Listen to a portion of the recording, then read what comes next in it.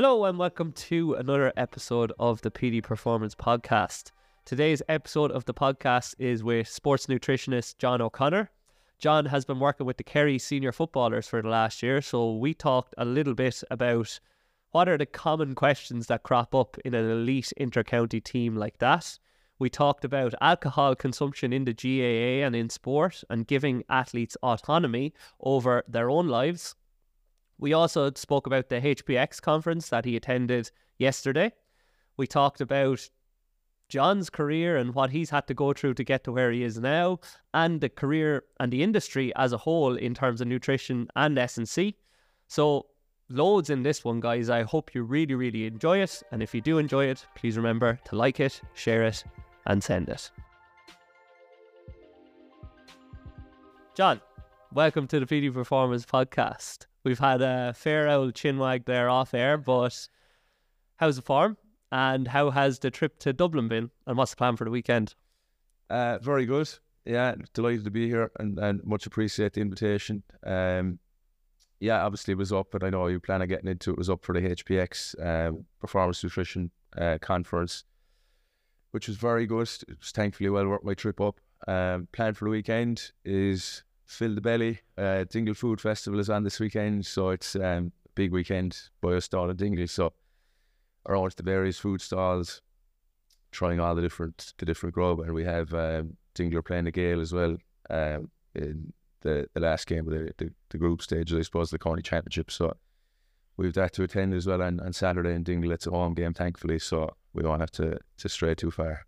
A busy weekend planned. Yeah. So we're going to get into the nutrition conference, but it sounds like from what you've said there, and given that you're in that field, are you a bit of a foodie yourself in general? Like, and is that why you got into nutrition, or was that something that grew as you got more into your role, I suppose, as a sports nutritionist? Yeah, food, would be probably an understatement, to be honest. I love my grub, but I suppose sports, I've always been interested in sport, and I suppose when I did sports science in UL was my undergraduate, and I suppose when I got into sports science, I knew you're probably going to have to do a master's in some aspect of sports science. It's such a broad course. I think that the time comes where you have to say, okay, what am I most interested in here? And at the time, I was very interested in sports psychology, actually, and I was kind of steered away from that by an actual respected figure in sports psychology, to be honest, and it was difficult to get jobs in it at the time. And upon reflection, I took a year after graduating from sports science in UL to kind of think about it, and I decided nutrition was the perfect meeting point of food and sport, two things I'm mad about. So it was a natural enough progression from there, really. I decided then to do a master's, and yeah, it's just been in sports nutrition ever since, and loving it, thankfully. So you were up for the conference out in the sports campus. You said you were incredibly impressed with both the campus and the content of the conference. What were the major takeaways from the conference for you? And then what blew you away about the campus as well? The scale of the campus actually really blew me away, because like in a taxi out, I was staying in a nearby hotel, and it was a 10-minute taxi drive, and my man pulled in the indicator and it was Sport Ireland campus. I said, oh, this is me, like I'd hop out here. I didn't realise the scale of it. I had about a half an hour walk from there down to the conference room where it was on. So yeah, it's incredible. So that, I suppose, before even getting in the doors, that blew me away straight away. But the content and the delivery and the quality of the speakers, yeah, there was lots and lots of food for thought. Body composition in sport was the topic, and yeah, heading into the next season, there's certainly a lot to ponder over in terms of practice and how we use the data, I suppose, and body composition. And I suppose, again, we spoke a little bit about it off air before coming on. As an S&C coach, it's something you obviously deal very closely with also. This pressure or yeah, probably social pressure, and players feel to look a certain way rather than performance focused, and yeah, just in terms of practice, how we deal with that as practitioners, the different methods we can use, the context we have to provide when dealing with body comp. So certainly lots to chew on after it. And yeah, that was probably the main takeaway, is probably having to reflect on how we analyze body comp and what we need to give with that number, rather than just provide, here's your body fat percentage, here's your lean mass. You need to provide a little bit of context and information to players, I think, as to how to take it, the overall picture, I think, so yeah, lots to reflect on, certainly, for sure, after it. It is an interesting one, because often players will feel like they have to look like a Gaelic footballer, or what the best looking physique in Gaelic football looks like. Yeah. Whereas, like, as you touched on there, alluded to, it's not just looking fit, it's being fit for purpose. And we had a very, very good conversation on here in the past, and it was around, some players play a different style of game to other players, so they're not suited to looking like certain players. Ronaldinho, Luka Doncic. Absolutely. Like, there's examples in any sport. Even if you look at the Rugby World Cup at the moment, there's Uni Antonio or Ben Tameifuna are playing tie head for their respective countries, and they're up near 140 kilos.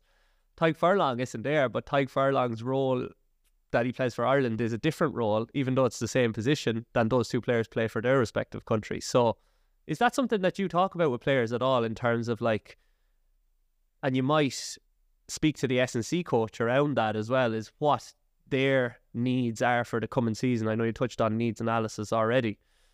Is that something that you would speak about with them? And then how do you identify with them what's the best body type or functional fitness, I guess, for their position and their role? Yeah, that was probably one of my main takeaways as well after yesterday, is that when working towards a certain body composition goal with any athlete, or any physique goal, or whether it be gains in lean mass, be it reductions in fat mass, ideally you should have a profile on a player. And again, this is another big takeaway. I had lots of takeaways from yesterday, but I think the need for a very close relationship with your sports scientist and who's running your GPS data around where players are at and where their metrics are best. And obviously that's performances. It's a performance game. Yep. So I think that open relationship with a sports scientist, his numbers are very good tonight. He was moving very well tonight. He covered X amount, height, length, whatever it might be. And I think then having a profile with a player profile where you can, start piecing the jigsaw puzzle together, rather than having one set data point, this body fat percentage, or it's about, I suppose, having a range. Yeah. It's not one set point. Like, I mean, and even, for example, the data it takes, or the data you do with DEXA, I mean, the amount that influences that, I mean, like, I don't think players actually aware of that either. The effect hydration has, your whether you're glycogen loaded or not glycogen loaded, those effects on lean mass. And so it's really about, I think, giving as much information around it as possible. And the main takeaway I've had, even from this year, the main point that I try to reiterate to players always is, lower isn't better. Like, when it comes to body fat percentage, lower isn't better. And in fact, I'd hear players being like, geez, so is 90%. Jeez, he's an animal, he's a freak. And you're kind of like, you're never going to be like do you realise it's genetics? And he's useless. That's starting with it. But I mean, the likelihood is as well, like, if you're going to be 9%, you're going to be under fueled. Like, you won't be playing. Like, you're going to be injured, you're going to be sick, so yeah, it's about that information piece around body comp. And yeah, my mind was racing for that whole conference yesterday, to be honest, so it was good. I am interrupting the podcast to let you guys know that I have 10 spaces available for online coaching in November. I've limited spaces available because October has been such a successful month for me. However, given that now I'm on the road and I'm focusing primarily on the individualized coaching, I'm going to open up 10 more spaces in November if athletes want to take them to elevate their performance to new levels that they haven't reached before. It's the off season, so it's time to get that extra work done if you want to be a better athlete next season. message me on Instagram with the DM titled Premium if you want to take one of those spaces. And don't wait around, because October has been a great month for me, which means that the service is obviously providing tremendous value. So if you want to take one of those spaces, DM me immediately. And now back to the podcast. So in terms of pieces of research that were presented, was there anything, as you just said there, that really got your mind racing, that you were like, oh my God, that's broken a real mindset that I have held, or a belief that I've held for a long time? Yeah, it definitely identified. Look, and as a practitioner, I'd like to think I'm always, at least attempt to be evidence-based and implement best practice. But upon some of the research yesterday, I'm kind of thinking back here, going, jeez, like, I'm going to have to reflect on this, or how I operate here, because I suppose it is such a, and even I did the ISAC course as well, level 1 recently, and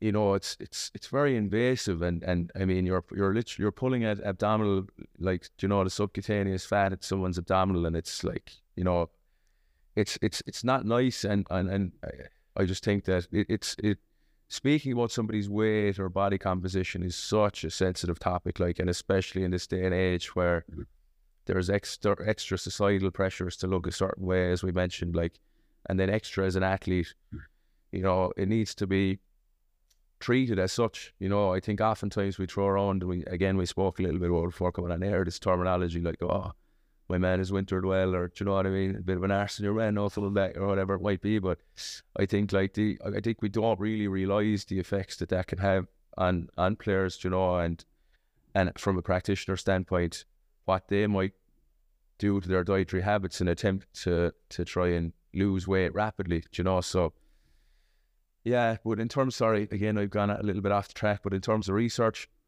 I haven't had the opportunity to get stuck into it yet, because I think it only got published 2 days ago. It's for public access, so it was presented actually yesterday, so we kind of got first insight into it, or at least made aware of it.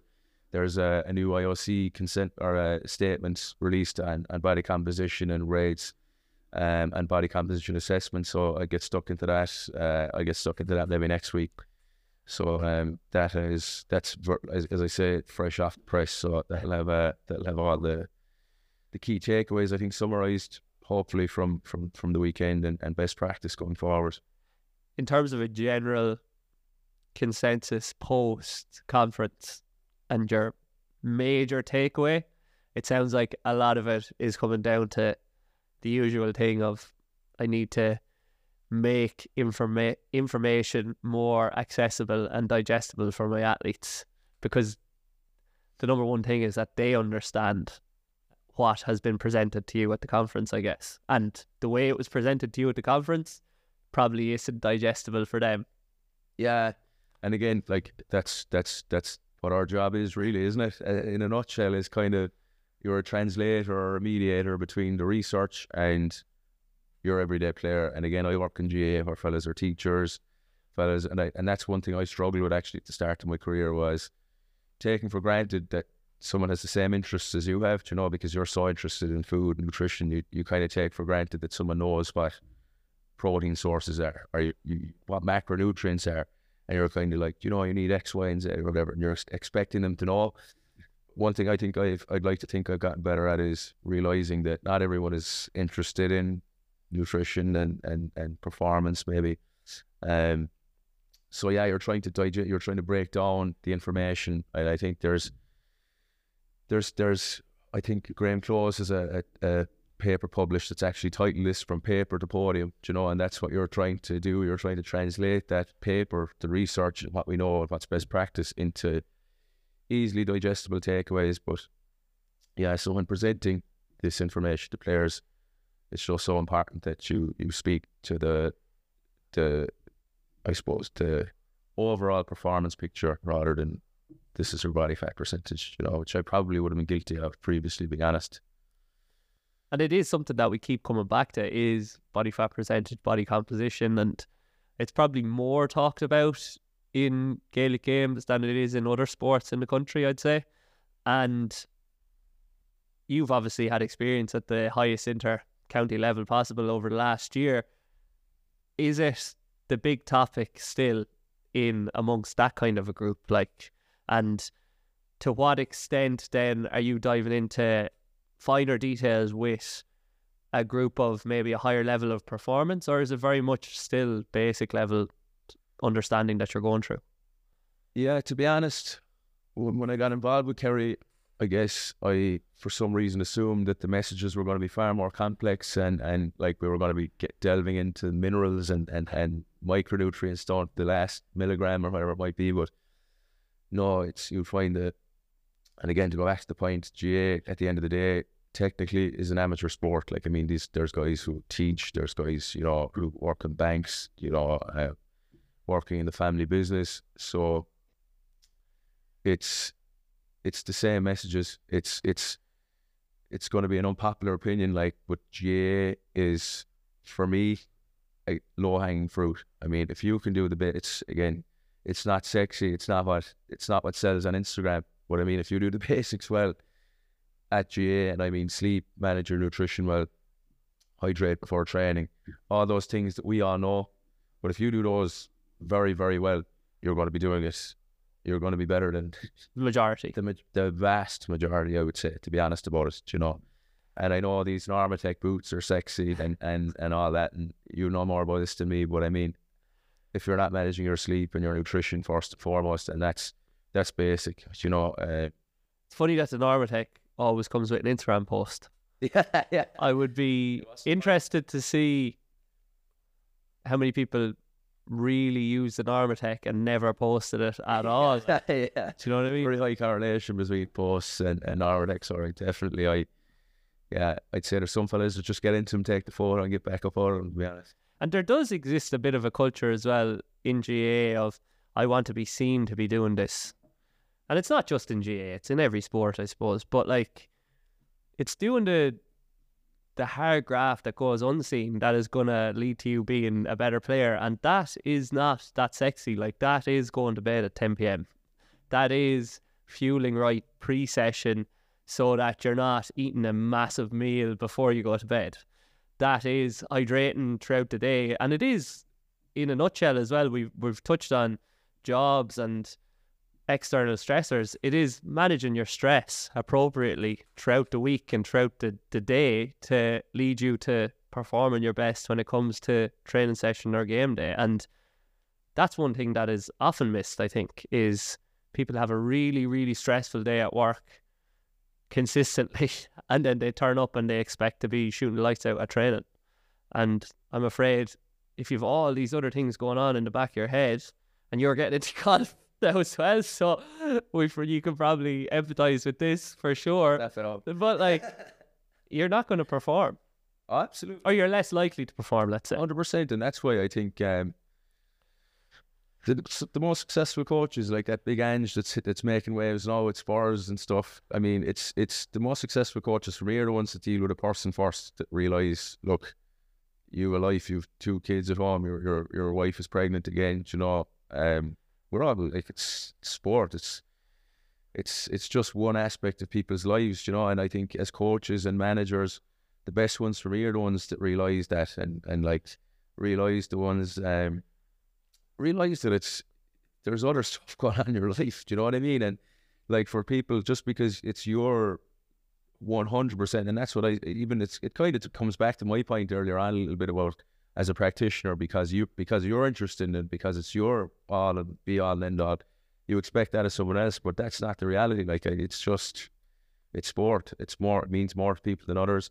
I mean, you know, athletes, I'm sure you've worked with athletes that just happen to enjoy it and who are incredibly talented. It's just they show up on a Sunday, lay it in, gear bag over the back, and they're just class, you know. Like, so like you have to. And I think, again, like, I think there's a very good clip of I think it was Liam Sheedy or someone where he shoves someone into the back and then he's whispering into another fella's ear. You know, I have to know what's going on, I think, and deal with people first, understand their personalities, building relationships with them, and knowing what motivates them, I think, you know. So yeah, absolutely. And like, you have to coach a person first, so you have to know them before, and you have to listen to them before you start giving out advice, because you need to understand where they're at and then meet them there, I guess. And that is probably a mistake of younger practitioners is they come in with all this knowledge and all this, oh, we're doing this and this because of this and this, and the athlete's just standing there looking at you being like, well, I don't give a shite, like, just tell me what to do and I'll do it. Or else maybe on the other side of it, they might not do it, because oftentimes the worst way to get somebody to work with you or to do what you want them to do is to tell them why they should be doing it. Yeah. You have to let them want to work with you, I guess. Something I've spoken about before, but we're touching there on common issues around what we're focusing on with GAA players and real low-hanging fruit. Something that popped off yesterday on social media, you might not have seen it because you're at the conference, was this picture of Conor Murray and Peter O'Mahony having a glass of wine. And all of these conversations on Twitter, which probably is the worst place to go. You should probably try to stay off it. You do get an understanding of the general consensus, all right? True, you know. True. But you also get very polarizing opinions. Absolutely, but I think that's you need to know. Yeah, I think as a viewer and as a Twitter user, you need to know the spectrum and absolutely navigate it.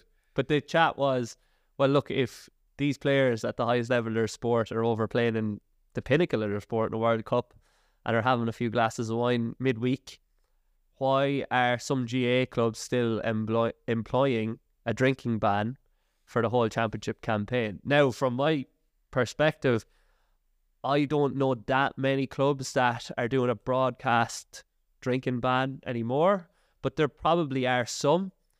What do you believe the problems are with doing that, and what may it lead to, I guess? Yeah, it's a trick. What's your own perspective on it first? I suppose, look, first and foremost, I think when you discuss alcohol and alcohol use in sport, I think you have to start with the effects it has on performance, and which that's not good. We know that's not good. Recovery is on the floor. Sleep is impacted. You know, that adaptation, if you're drinking after a training session, obviously that adaptation is basically non-existent, you know, so you're basically not improving. The research is very clear amongst team sports that binge drinking is far more prevalent in team sports, which isn't surprising. If you were to have a blanket drinking ban from period A to period B, you know, that players will leave the hair on or whatever and again, we've all been in dress rooms when the manager says, go for a few tonight, lads, and there's fellas fucking nudging each other and winking across the room, and that means tomorrow as well, you know, and all of a sudden it's 3 days or whatever it is. So again, boring answer, context I think is everything. Like, I think the pros to a few drinks with a team, I've seen it myself, can be massive in terms of morale, you know. Out for a few pints, the quiet reserve fella says a joke and the whole squad is laughing and we're like, Jesus, I never thought he'd, do you know what I mean? I never thought he'd that. And I'm like, and all of a sudden, you know, they're laughing about it. You hear it come up again in the training sessions afterwards and stuff like that. So there's times, absolutely, it would be great and I think it's for sure the way forward not to have a blanket drinking ban for a club team. I mean, and again, I've actually had this conversation with a professional athlete who's over in Australia, and the thought of a blanket drink, they could not get their head around the idea of blanket drink, but and these players aren't getting paid, you know, like, and he was an Australian fellow himself. They're not getting paid. They trained 2 or 3 times a week, and they can't drink from period A to period B, and you're like, yeah, pretty much, you know. He's like, it's mental, Mike. He was like, that is mental. So it'd be great. I think getting rid of the blanket drinking bans is for sure the way forward, but and giving players autonomy as to, I mean, if you're playing at any way decent level, you're going to know alcohol is not good for you, and you know it's the impact it's going to have on your performance. So I'd like to be able to give players and trust players to make, I suppose, the right decisions around alcohol, you know.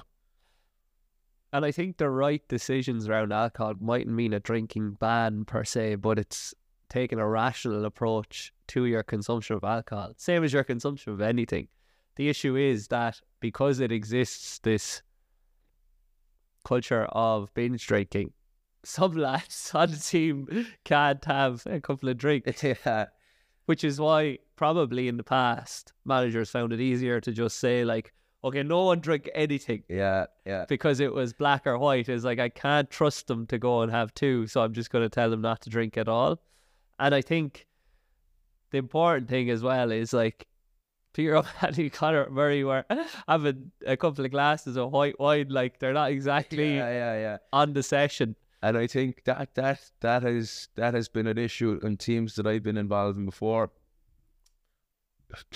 Drinking is classified as drinking. Yeah, a glass of wine for some reason is equal to 12 pints. Do you know? And like, yeah, it's, you know, it's like the two guys were drinking last night. One fella might have been out with his missus for a meal and had a glass of red wine, and another fella might have been in the pub since 12 o'clock in the day, you know, drinking all day long. And all of a sudden, the two guys are getting the same treatment. So I think it's very important to obviously again put a bit of context in it, and yeah, but I think definitely eradicating the bans is certainly the way forward for me. You know? And I think you have to have trust in the players as well, because if you don't have trust in them, they're more likely to not align with whatever you've outlined is acceptable, I would say, because they're going to know that you don't have trust in them by saying, okay, you're not allowed to drink at all. Whereas if you say to them, look, you can have a few, just take it easy maybe, they're probably more inclined to have their 2, 3, 4 drinks and then go home. Absolutely. And they'll be happy with them. And realistically, it's probably going to have minimal effects on your performance, given the way the season has kind of, it's different in Kerry now, I know, because you have crazy amount of matches. But in most counties, it's a bi-weekly cycle to games. So if you do have a couple of drinks after one of your games, like, so be it. Like, as you said, it's an opportunity for connection and to enjoy yourselves, which is very important for team morale. It just probably does need to stop on that Saturday night or that Sunday or whenever you play and not roll into the next day. But if you're allowing them to drink with their own kind of thoughts in mind or with their own level of autonomy throughout the week, they're probably less likely to go on that 2-day session because, look, I could have drank during the week, I just didn't want to. And I think it goes back again to that point of putting person first, you know, the coach, and putting, as you said, that trust in them to make the right choices. And I just think personally there's something very, very wrong with a grown man or woman telling another grown man or woman that they can't do something. I mean, that to me that's weird, and I just don't, I wouldn't feel comfortable ever telling someone you can't do that. You know, who am I to tell you who's maybe older than me, has achieved more than me, you know, and is more talented than me in their sport, that they can't do something? I mean, that to me feels strange. And again, it's just very authoritative, isn't it? It is, and it never works, man. In my opinion, it never works. Telling someone they can't do something, it inevitably turns into someone going to, who's your man? Who's your man telling me I can't? You know, and you know, it's like, do whatever you want. Just come up to train on Tuesday and be ready to go. You know. And I think it's changing in terms of coaching style as well, that it's more of a collaboration with, especially the younger athletes now. They're not really responding to that authoritative style, at least for the most part. Like, the majority aren't responding as well as people have in the past. So it probably needs to change to a more of a conversation rather than, this is what I'm outlining and you must do this, this and this. It needs to be, okay, what's the plan for the week? Okay, how can we manage that to get the most out of our training and our matches and have you feeling the best come match day, which is what important to you as well. And then you're working with the athlete as opposed to telling them what they can and can't do, as you said. Absolutely. I mean, one thing I noticed this year, I mean, being around the dress room, the Kerry dress room, even, like, they're smart. Like, they're smart men. Like, I mean, they a lot of the time they know what to do. They just need some fine tuning or guidance or confirmation that they're doing the right things, you know. And that's a lot of your job, being honest about it, you know. But I mean, to tell someone who's smarter than me and like or whatever it might be, that they can't drink or that they can't do X and Y, just to me makes, it's not healthy, being honest about it, you know. And it's not forward thinking. It's not progressive, I don't think. And what then are the common questions that crop up again and again for players you've worked with? And you've said that it's not that different from moving from a club setup to an inter-county setup, is it the same questions around alcohol consumption that are asked? Or are there any questions around alcohol consumption asked at all? No, never ever around alcohol consumption, to be honest. I think one thing that is forgotten about alcohol as well is that, like, alcohol is quite energy dense. Like, there's 7 calories per gram of alcohol, and if you're having 8-9 pints, like, that's a lot of calories, no matter what. And everyone's like, oh, it's grand, I was on the vodkas, I was on the vodka and sparkling water. Like, alcohol is alcohol. Like, there's still 40% alcohol in that vodka you had, so it's still there's a lot of calories in it, And then fellas are like, yeah, it's grand, I didn't eat though. Yeah. I'm like, oh man.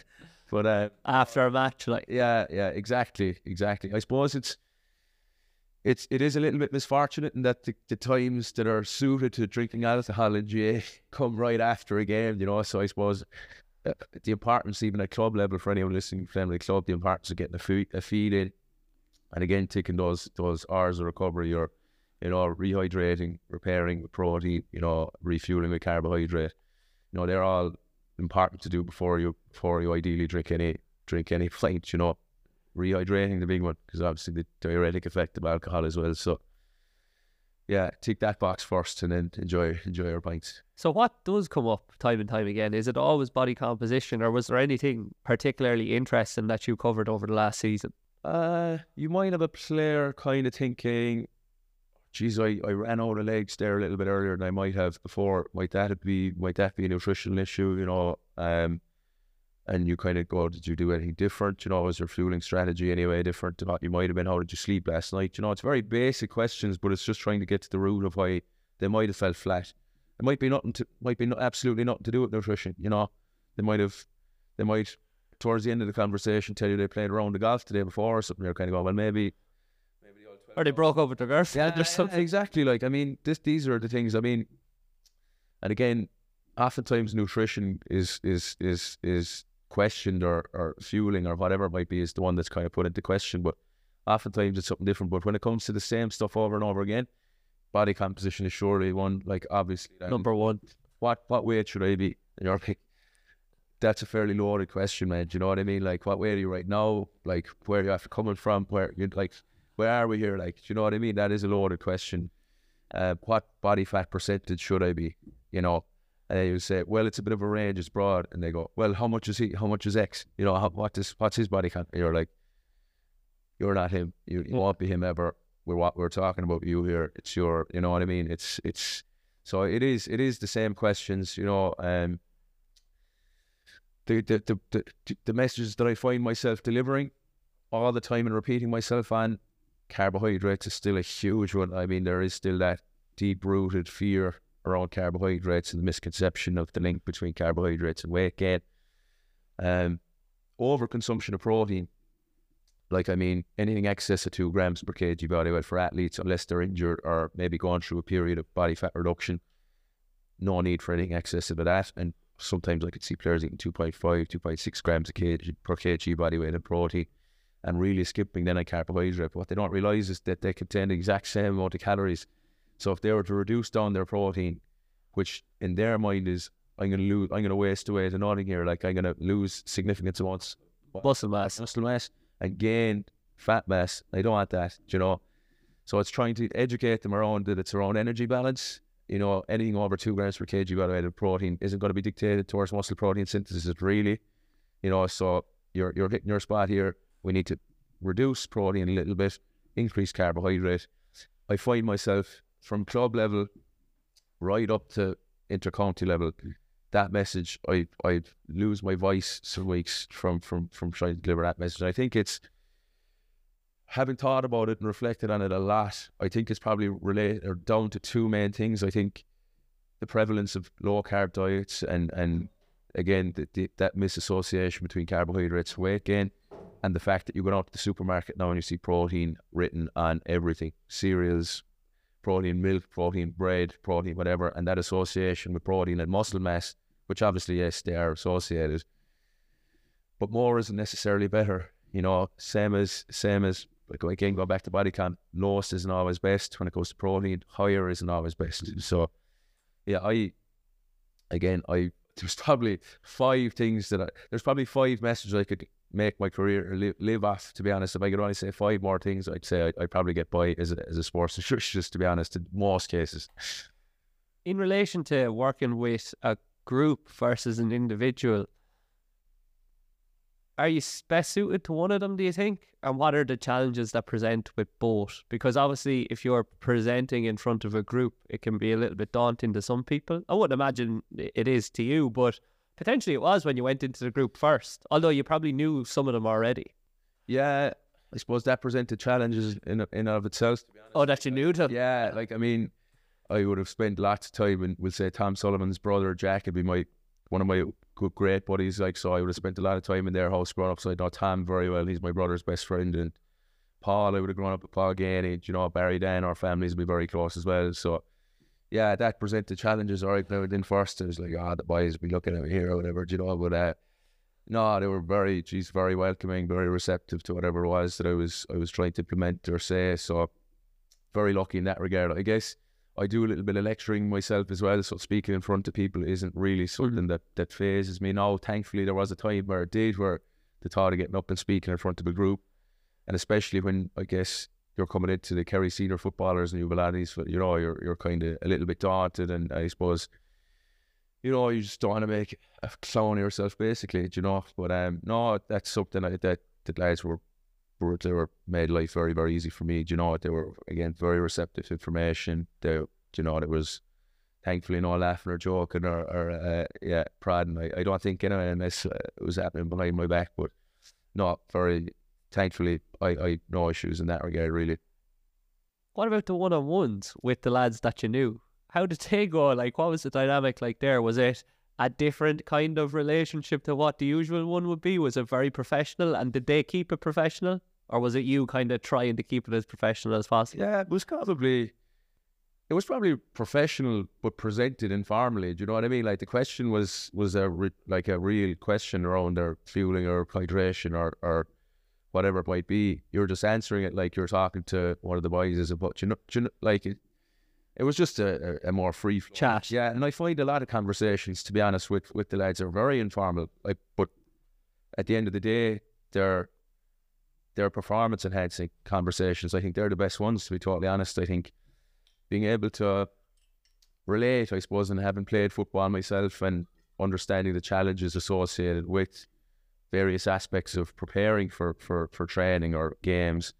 I mean, it's easy enough to be able to relate to the lads and keeping those conversations informal. I mean, it doesn't have to be sit down across from a table with a notepad and a notebook. I mean, a lot of the best conversations I have happen off a whim, to be honest. You know, someone who lands into training early for a rub, you're setting up your fueling station, and they go, come here, you're chatting about the day to day, and they go, come here, actually, I meant to ask you the last day or whatever, and they're the most valuable conversations that you can have, to be totally honest. I think that's the value of being around as much as you can possibly be, being around the group and just being accessible and being approachable. I think that's probably the best quality of your trade. Yeah.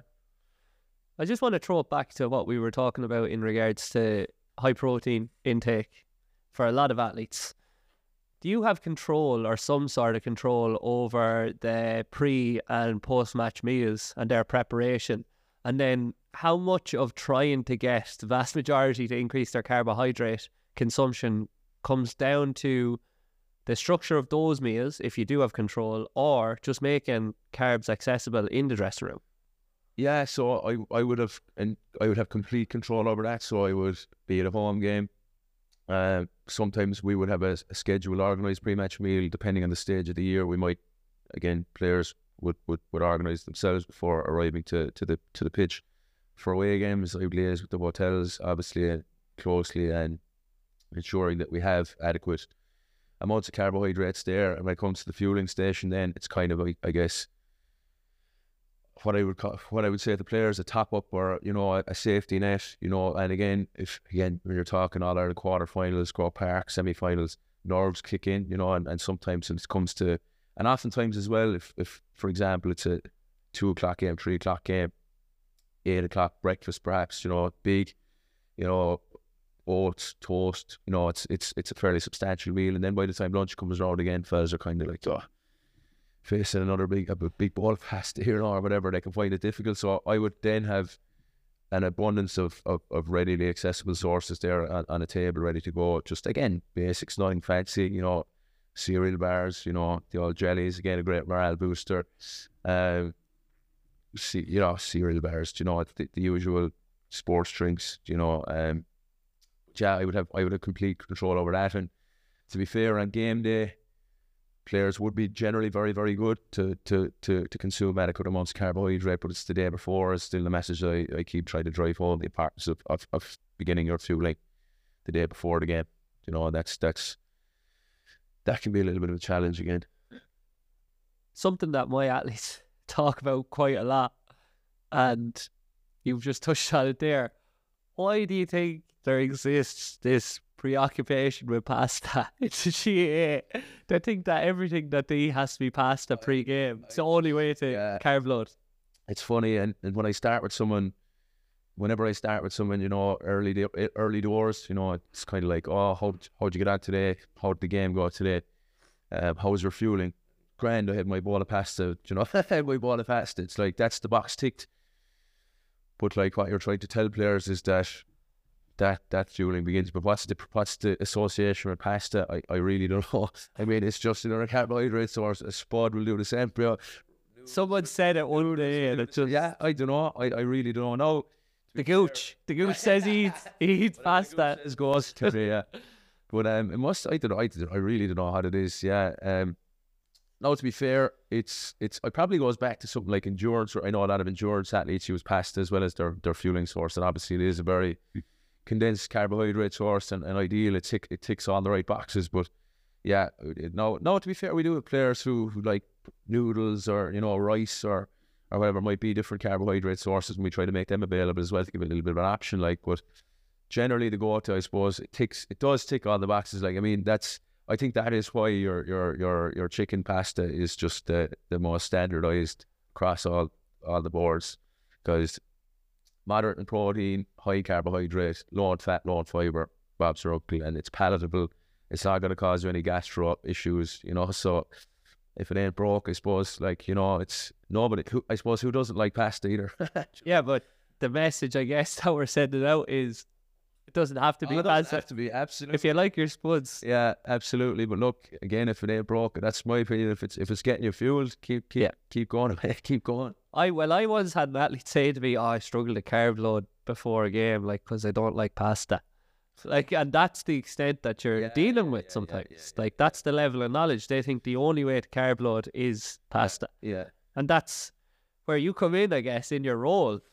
In regards to the role or the life of a performance nutritionist, it often seems that for most, you have to do a wide variety of roles or different jobs.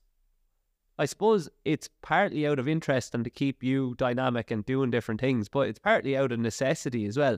Does there exist a similar thing in the nutrition industry of like having to do these roles to keep food on the table because potentially you're not getting paid enough from one role to function, I suppose, in today's society? Yeah, I guess you're kind of trying to prove your worth and prove your value as well to those who might be employing you or who've asked you to come on board. They're trying to do extra bits and you're trying to go a little bit over and beyond to justify being there. And I think in the grand scheme of things, you're probably not doing the industry any favours doing that either. You know, you're there to do a job. I mean, if you value nutrition, you're there to do nutrition, you know. And look, obviously there is a necessity to wear a few hats, different points, you know. And again, because it's not one isolated area, nutrition influences injury. So you might be at the physios. Nutrition influences your S&C and your strength and conditioning program. So you'd be at the S&Cs. Your GPS data will dictate, not dictate, but at least give you a good indicator of your fueling and recovery strategy. So, but in relation to, say, working an inter-county job, doing the lecturing, working with other club teams, working with individuals, is it a necessity that you have to do all of that stuff to take a full-time wage? Or is there some sports nutritionists in a small amount of roles that will just have one role with one team? I think they're being realistic and being honest about it. Those jobs are very few in Ireland. I mean, when you think of professional teams in Ireland, I mean, you've Munster, Connacht, Leinster, Ulster. But But even if you look at those teams, the guys and girls that are in there are probably doing an inter-county team as well as those rugby teams. Absolutely, 100%. And if they're all private practice, probably busy there too. For me, to make a decent living, I guess, definitely. I mean, being completely and utterly honest about it, I would need to have my finger in I'm lucky to have the lecturing. You need your finger in a few pies for sure. If it is a thing that you're very committed to working in sports nutrition, definitely you have to.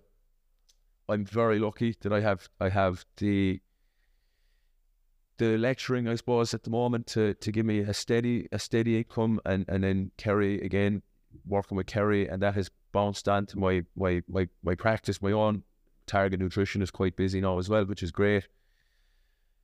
So being honest, for me at the stage that I'm at in my career, is it necessary to have my fingers in a few pies? Absolutely. I'd like to make to make a decent living, 100%. I mean, if your question is, could I live on being an intercounty basic nutritionist? No. Will that change, or what needs to happen for that to change? It depends. What I probably see, the way that I probably see it going is, again, might be, and again, probably the more counties will probably start doing this, is employing head of nutrition, where it's a contracted job. You're probably into schools around the county. You're delivering workshops, parent workshops, and I think that'd be an incredible role. I think it would have such value. They might save money as well. Counties might. 100%, man. I think that would be a very useful job. I think you actually go beyond the realm of GAA. You're tapping into health, to community health. Going around delivering workshops and nutrition presentations to schools. You're get more likely to get kids going up to the GAA field. At the club level to involve in GAA. It certainly looks progressive. You're informing and telling parents, parent workshops, how to fuel a young athlete. The foods you should be, what a shopping list should look like, some easy meals, what a lunchbox should look like.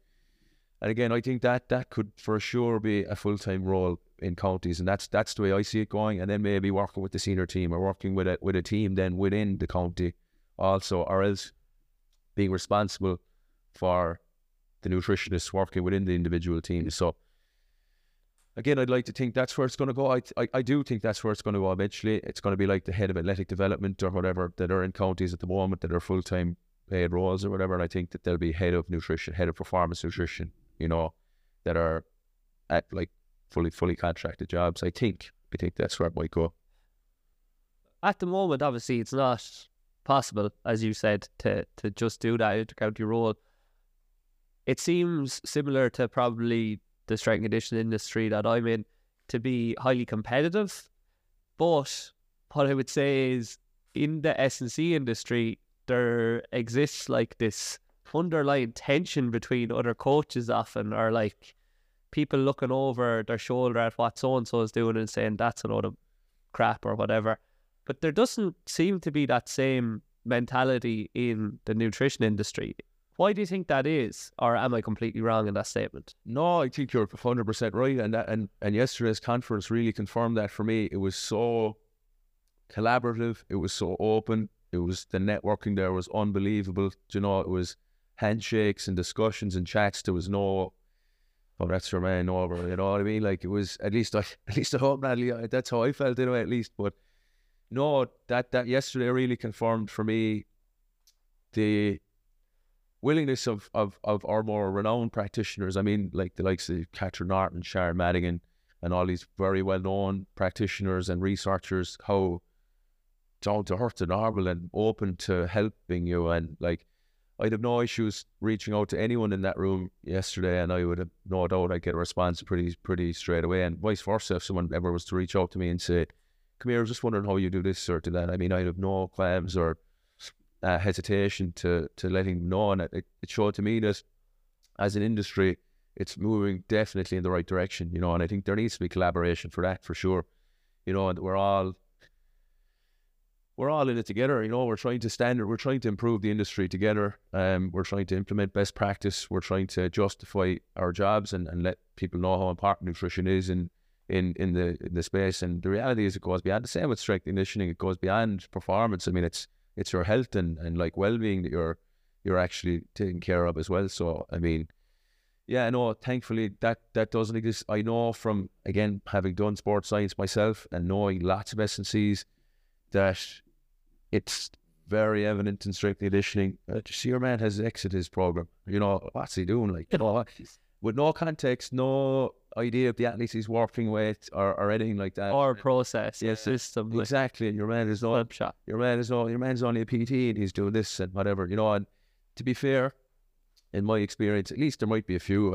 If there are, I'm not aware, but that thankfully does not exist from my experience in sports in the nutrition space.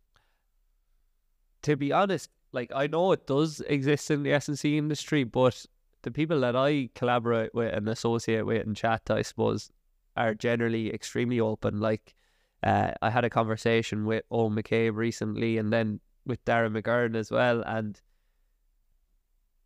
I've had athletes on calls looking to work with me. Is like, oh well, I was actually chatting to Owen, or I was chatting to Dara a couple of weeks ago, and I was like, oh yeah, I know Owen, I'm good friends with him, or I know Dara, I'm good friends. They're like, what? Yeah. You talk to each other?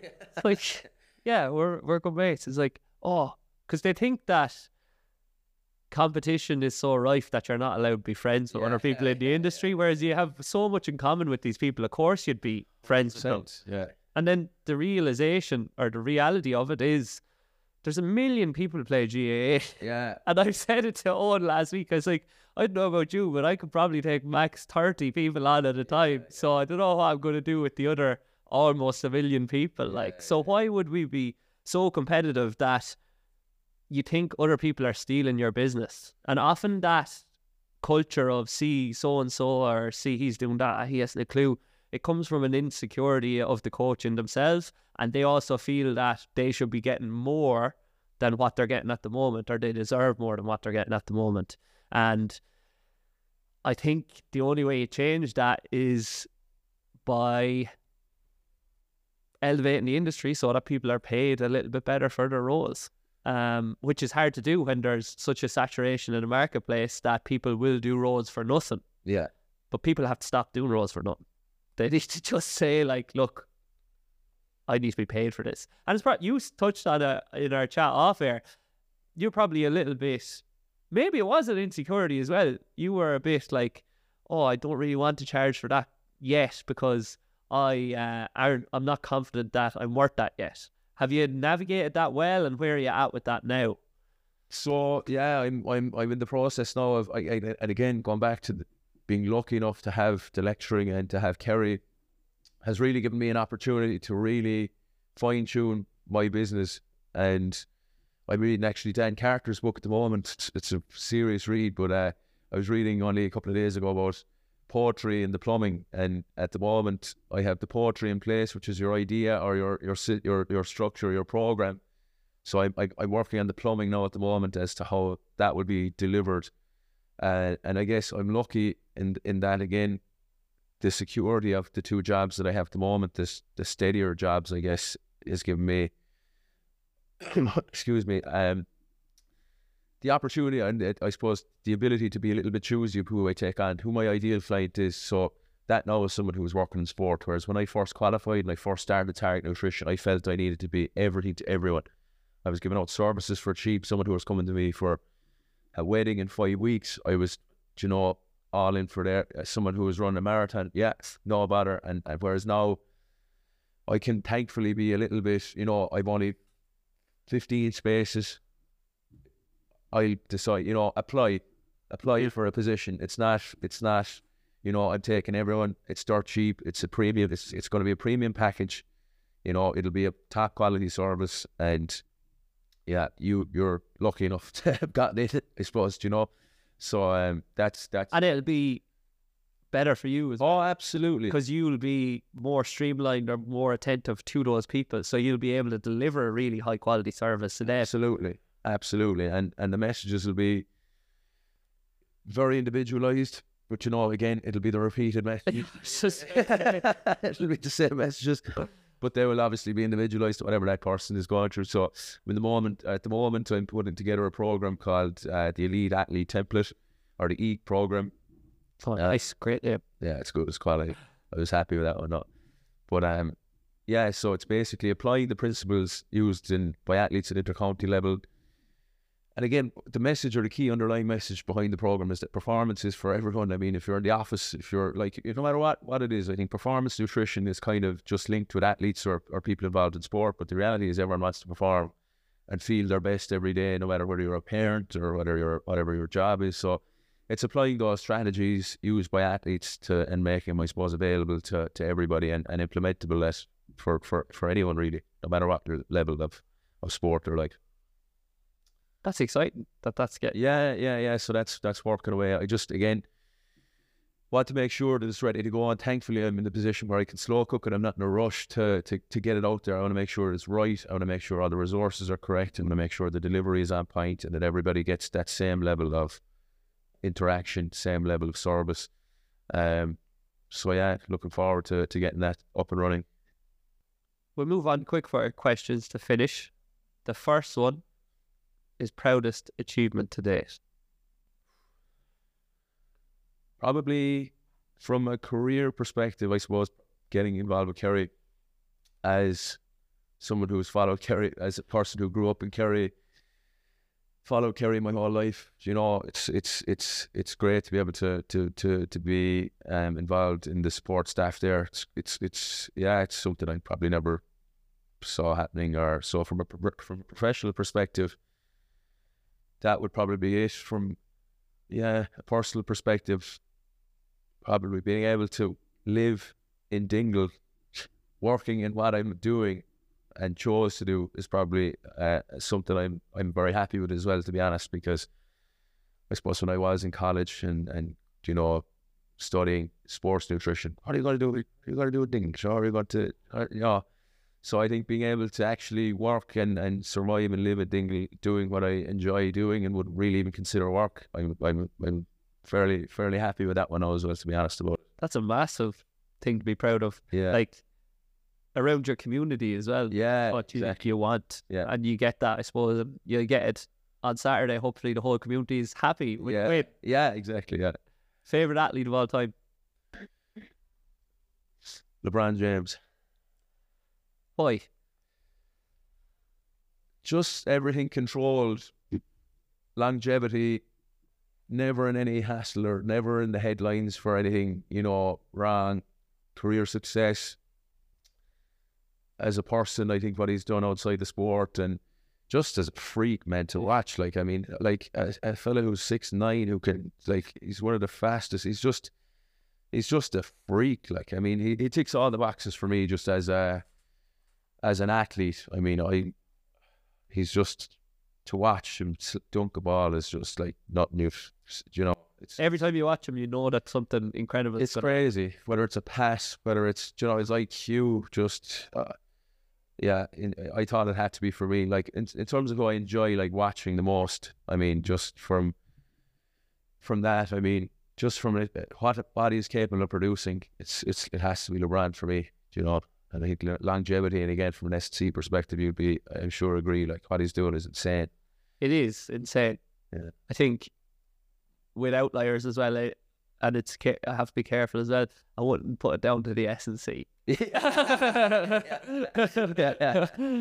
No. I think you're deluded if you go in and you're like, oh, I'm going to make LeBron James better. And what he does, like, just don't break him. Yeah. Keep doing what you're doing. Yeah. What's the biggest thing that you've learned in the last 12 months? What's the biggest thing we've learned in the last 12 months? Athletes are people, I think, being honest. I think, you know, you get this misconception, I suppose, when I got involved with Kerry first, and the senior footballers, you know, they're competing for All-Irelands every year. They go through the same struggles and they go through the same barriers that everyone does. And I think that's probably the biggest takeaway for me since getting involved in elite sport. It's not, they don't live elite lives, they have the same lives as everyone else. It's just they happen to be incredibly good at Gaelic football. Do you know what I mean? That's basically it. So that's probably my main takeaway from this year, to be honest. But you kind of knew that already. Yeah, I know.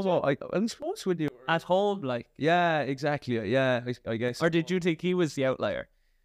What like Mark, is it? Mark, Mark, yeah, like, well, I suppose living with, like, growing up with Mark, I knew he was. It's probably another takeaway, really, being honest. If I could nearly revise my answer, I suppose living and growing up with Mark, I knew his mindset was like off the charts. You know, he was unbelievably driven always, and I think that since getting involved with Kerry as well this year, like that when it comes to elite sport, S&C is great. You know, if we all have fellas, and nutrition is great. We all have fellas in the gym who are lift heavy and won't start. We all have fellas who eat like unbelievably well and will never play, and that's upstairs. Like that is what sets these fellas apart. Like what sets these men apart is that upstairs. It's the top 6 inches. It's the resilience when they get injured. It's the when you're 3 points down, who's going to dig out a goal? Like it's that was like my main takeaway. And even that's in a dressing room too. You know, like it's not like all 30 players or all 40 players involved in a panel have that like laser sharp, unbelievably driven mindset. But that's what sets apart those real top performers, elite of the elite. Okay. You know, that is the game changer. But I think what you just touched on there, people think it's, oh, they're so fit, they're so strong, they must eat like a king. That gets them to the ballpark. But once they go onto the field, time to get everybody else is on a level playing field as well, because everybody else has done the exact same thing to get there. So what's going to set them apart from then on is the mindset. Yeah. Whereas, I don't know, have we worked with people, I'm trying to jog my brain, that have an elite level mindset but maybe don't have the habits? But I think the people with the elite level mindset implement the habits, don't they? That's part that falls under the bracket of an elite mindset. Elite mindset is doing what I will do, doing what I can do to perform at my very best, and that's implementing those habits. That's prepping those overnight oats. That's getting into the sea, or like, do you know what I mean? And that's going to bed at 10, like you said. Like that is an elite mindset. That all falls under the same bracket as far as I'm concerned. So if someone has an elite mindset but isn't implementing those habits you spoke about, that's not an elite mindset as far as I'm concerned, you know. But the real elite, like, are the 2 points down last moment of the game. I want this ball. Yeah. This ball, I'm making this hard run. You know what I mean? This is coming. I want the pressure. I want it. You know, that is so cool to watch. Like that is just so cool to watch. You know, it's so that for me is the one that's the game changer. Literally. Yeah. Literally. But it is. What would you tell your 18-year-old self? Try and develop that mindset. Do what you can. See a psychologist. No, how would I tell my 18-year-old self? Don't force it. I think. And you never know 100%. Like, you can make an informed decision of what's the best route to take, but you never 100% know unless you actually take a chance and go down that road, you know. And it might be the right one, you know, so you come back and you go again, you try the next thing, but don't force it. No, to be fair, when I tell my 18-year-old self, I thought I wasn't too bad at that, so maybe myself personally, I don't know. But to be honest, I probably expected it too much of myself too soon, you know, and I think I can still be guilty of this. I'm looking at Instagram and I see someone who's 40 or 50 years old and how much they've achieved in their life, and you're like, sure, like where I might be there, you know, like you're comparing yourself. And again, don't compare yourself to anyone is probably another key message that I tell my 18-year-old self is find your own way. Comparison is terrible in our line anyway. I think particularly in our line of work, I think to work to your beliefs and work to what you believe, and just leave everyone else do what they're doing, and just try and block out the noise and do your thing. And like, yeah, that's probably what I'd say is don't compare, put on the blinkers and do your thing. Whether the 18-year-old would listen, not me, you know, is another story. Yeah, but fantastic. Thanks for coming on, John. Super. Yeah, enjoyed it. Thanks for having me.